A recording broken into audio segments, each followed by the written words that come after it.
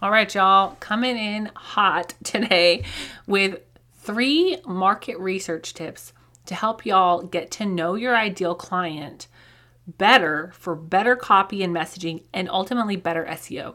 Because so often, I think we all kind of fall short in the market research department sometimes just because there's not a whole lot of clear guidelines, and every industry is different, every business is so different, and it's hard to know where to start. So I have 3 steps for you today with some really practical things in each of those steps.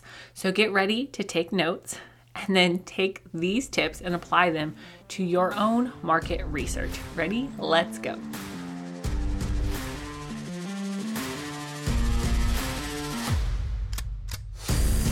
Hey there, fellow entrepreneur. Welcome to Simple SEO and Marketing with me, Faith Hannon. Do you want to grow your business with organic marketing and finally feel like you can understand SEO? Are you scouring the internet for how to get more website traffic, SEO for dummies, and how to market on Pinterest? Have you tried to grow your business with SEO and blogging only to get frustrated and quit because it's overwhelming and too time consuming? Been there. Hey, I'm Faith Hannon, Jesus lover, copywriter, blogger, wife, wrangler of tiny humans, and barrel racer. And let me tell you, I didn't have time to waste sorting through SEO and keyword strategies that either didn't work or were so over my head I couldn't understand them. I honestly thought that SEO and blogging only worked for people with a PhD in tech jargon and a whole team of employees, until I learned these secrets.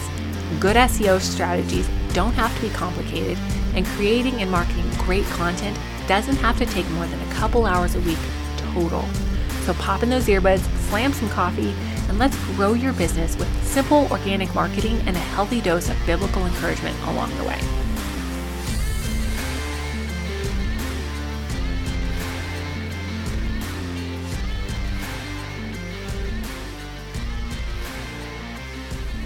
So, funny story, y'all.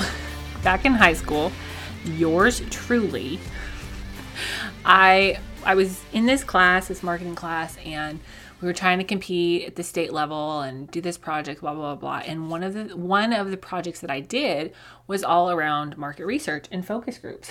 And bless me, my partner and I, for that project, we picked this business. We had created this survey, and then we got permission, obviously, from the business to go and set up shop on a Saturday that they were really busy and hand out surveys and talk to people to survey them for some sort of market research focus group thing that we were doing. And in hindsight, I'm like, oh, bless you, Faith. What even were you doing? Because here's 2 teenage kids handing out these surveys with these probably very ambiguous, poorly worded questions. And people were so gracious, right? They talked to us and they filled out these surveys and we used them for our project and blah, blah, blah. And it was good. It was a great learning experience. But praise the Lord, my market research ability has come very far since then. And I've learned a lot of mistakes. I've learned a lot of things, made a lot of mistakes, but I've learned a lot of things that work, not just for my own business, but having been on the flip side of market research as well. So today we're going to dive into this, and I basically have 3 sections for you, so to speak, because I have these 3 steps, but there's sub steps in between because I want them to make more sense. I want you to be able to literally take this episode and go and create a better market research plan for your business so that you can connect with your person better and then take these strategies and apply them for better SEO and copy as well. All right. So the first tip, okay, that I want to give you, and then we're going to break it down a little bit more. The first tip is I want you to make sure that there's no disconnect between your market research and your messaging. Now, there are 2 sub-steps to this, so to speak, or 2 main disconnects that I see. And the first main disconnect that I see between the market research and your messaging is there's often a disconnect between where you are in your journey and your knowledge and where your people are. Now, this can be, like think of it on a much smaller scale, but think of it as like we've all been around a doctor or a veterinarian who they are absolutely brilliant, right? But the way that they speak and the way that our brains understand, two completely different things, right? And they may know what they're talking about. They may be the absolute best in their field, but they can't communicate it to us on a level that we understand, right? Versus the doctors or the veterinarians. I spend a lot more time with the veterinarian than I do with the doctor, I'll be real. But versus the doctor or the veterinarian who is like, they put things in normal people language, and they may be communicating about the exact same thing, but there's no disconnect. Even though they have years of schooling and years of practice, there's not that giant disconnect, that giant canyon, so to speak, between where they are and where we as the customer are. And so we feel much more connected to them. We feel like we trust them. We feel like they have our back and like we understand what we're doing. And as entrepreneurs, so often, we are so deep in our craft that we forget where the person is, where our ideal client is that we're helping. Okay, so that's the first disconnect that I want you to be cognizant of. All right. And then the second disconnect that I want you to be cognizant of is what your people actually want versus what you think they want. Because sometimes, y'all, that thing that you think they want, that is not even on their radar. And one of my favorite examples for this is I had a client that we were doing keyword research for her nutrition business. She's a phenomenal nutrition dietitian, so good at what she does, but she's speaking like on this level about gut cleanse and metabolic, increasing your metabolic rate and aging well and all of these super awesome things that she and I could like jam for hours on. But what her person wants is to know how to drink more water. And we figured that out through market research and through keyword research. She's wanting to do all this stuff about like, full gut cleanses and full body resets and all of this awesome stuff. But people were not searching for that thing. They were searching for, how do I drink more water? And so often in our messaging, because of our failure to dig in and do market research or keyword research, so often in our messaging, there's this giant disconnect with what people actually want versus what we think they want.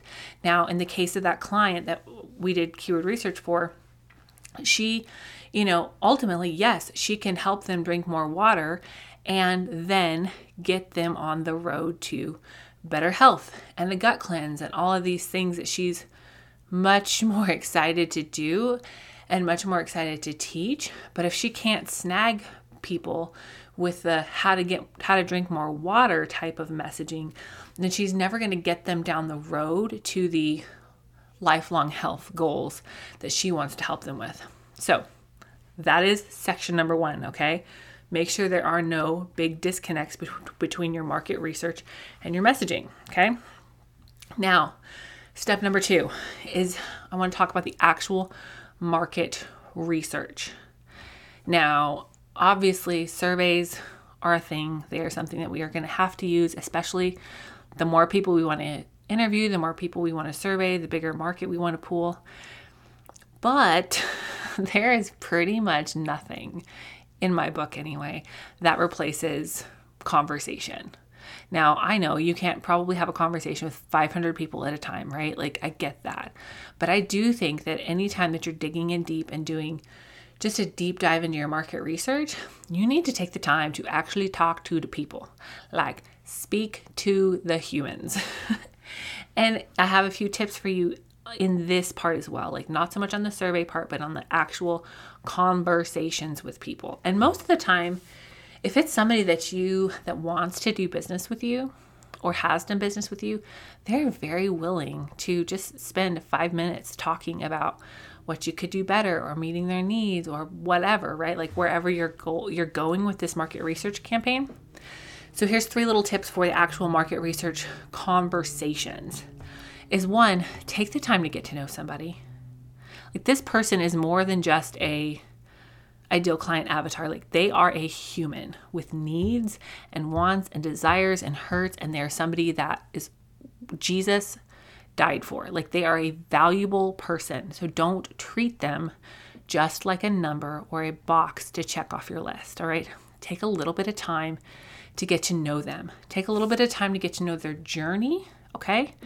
Take a little bit of time to just connect with them on a human to human level. All right. And tip number 2 about the actual market research calls is to be personable. Like, please, for the love, don't act like a robot. Don't be the high and mighty, super professional, like uber professional person that nobody can relate to. Yes, I mean, if you don't actually use the word poop in conversation like I do, bless me, then you probably shouldn't use it on these, market research calls. But be personable. People want to talk to somebody that they feel like they can connect with and they feel like they can be vulnerable with without being judged, okay? And then the number 3 tip for the actual market research calls here is don't be afraid to ask the awkward questions, right? Like, don't be afraid to ask what they're struggling with, where their hangups are, like what keeps them up late at night thinking about XYZ problem that you solve. It's okay to ask like income ranges too, so your target market. Don't be afraid to ask the awkward questions, because if you don't ask the awkward questions, then you never get the deep answers that you're looking for. And not that you're trying to, embarrass anybody, but sometimes you just need to know, like, oh, is this something you struggle with? Okay, great. I think I can help you with that. Obviously not right now, but like, just to get to know these people and get to know their heart and what they are struggling with. Okay. And the number 3 section on your paper, all right, is I want you to filter your market research through keyword research. Okay. And then you're going to use the SEO heavy spots, like the SEO big hitter spots on your website for the keyword rich wording. And you're going to use the feels spots for their verbiage. There are a lot of people who really struggle to differentiate between keyword research, market research, and like conversational market research, because the fact of the matter is people don't use the same words when they're typing into Google as the words that are coming out of their mouth and the words that they connect with and that resonate with them as a person. Those are not always the same words. Those are not always the same phrases. But if you can blend the 2 with SEO friendly words and great keywords and put those keywords in the right places, and then take verbiage that really connects with somebody on the heart to heart level and put that in the very customer psychology, customer buying behavior centric spots on your website, you're going to have a beautiful blend of a website that not only gets clients, but it attracts and keeps clients once they're to your website. Now, if you were just listening to this, you're like, help me, Faith, how do I do this? Then obviously I'm on maternity leave and not taking new website copy clients at the moment. But my course, the Organic Marketing Framework, will walk you through how to do a lot of this.